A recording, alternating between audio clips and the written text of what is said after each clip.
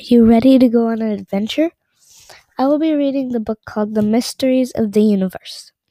It is about meteorites, galaxies, planets, and other things related to the universe. Constellations. Have you ever spotted a familiar outline of a shape in the sparkling stars of the night? You're not alone. For thousands of years, skywatchers from cultures all over the world have picked out patterns in the stars called constellations.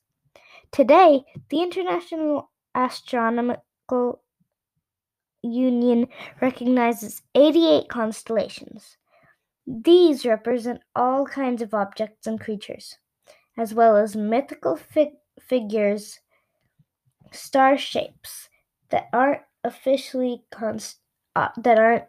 constellations, such as the Big Dipper and the Summer Triangle, are called asterisms.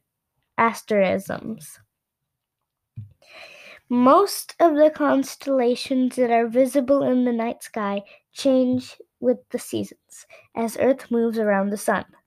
This means the stars we see in summer are different from those that we see in winter. The constellation Orion is named after a hunter in Greek mythology.